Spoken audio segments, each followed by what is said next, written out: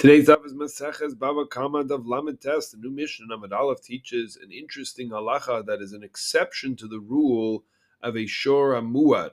This is a habitual goring ox, which is chayav mita if it goes ahead and it ends up killing a person after it's gone through a series of aggressive goring experiences.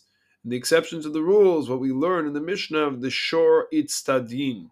This is a stadium ox. It's a gladiator ox. Rashi defines it as shemiyuchad lenegichot umalambino tolakach. It's literally trained to engage in combat, to engage in goring, to engage in aggressive behavior.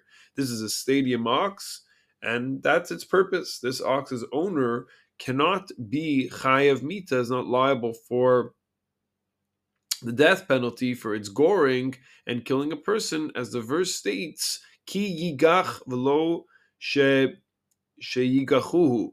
In other words, the has to happen that it's going to be doing this on its own, not something that ends up getting provoked or trained or put into such a style of how it's going to go about its way. Call it a career of the ox. So if in a bullfight this ox kills somebody, that's where the exemption is applied. The shor, this ox, didn't gore it on its own initiative.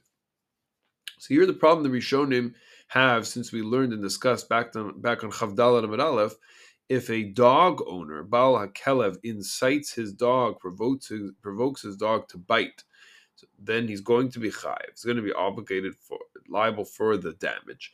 We see that the owner is liable, not only when the animal gored of its own volition, but even when it was provoked. So Tosfot on the daf there differentiate between a dog that's a provoked versus a stadium ox. Sheha Adam nilcham imo lahorgo.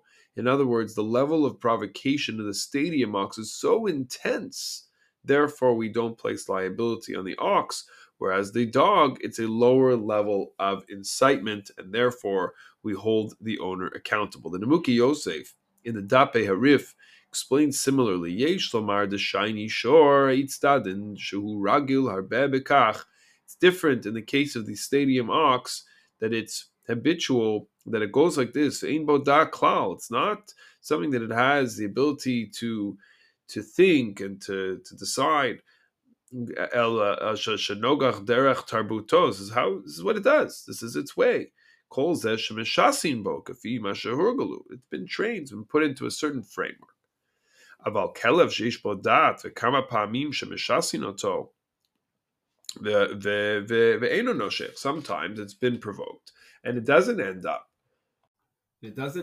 after being provoked going ahead and biting. However, the Rambam has a different differentiation, a different chiluk. Since in Hilchos Nizkei Mamon, Perek Beis Lach Yirchetz, he writes that if a dog owner incites his dog, then the dog owner has to pay for the damage. However, Nizkei Mamon, in a little bit later on, the Rambam held that a kelev that was provoked, in Perek Yud, that a dog that was provoked and killed, the dog is not going to be liable to be put to death. So the Achronim, the Nachlas David, explain the difference is the chiyuv mita, the obligation to be killed, the liability to be executed is a liability on the animal that killed, but the damage payment is on the owner for his negligence. This is important, not guarding the dog or properly or sufficiently, and therefore the stadium ox and the provoked dog that kill are not going to be liable to be killed, since they didn't do so of their own incitement, but rather whatever was provoked then. On the other hand, the owner knows their dog is easily provoked. They have to watch and guard their dog. It's on them anything that is going to happen.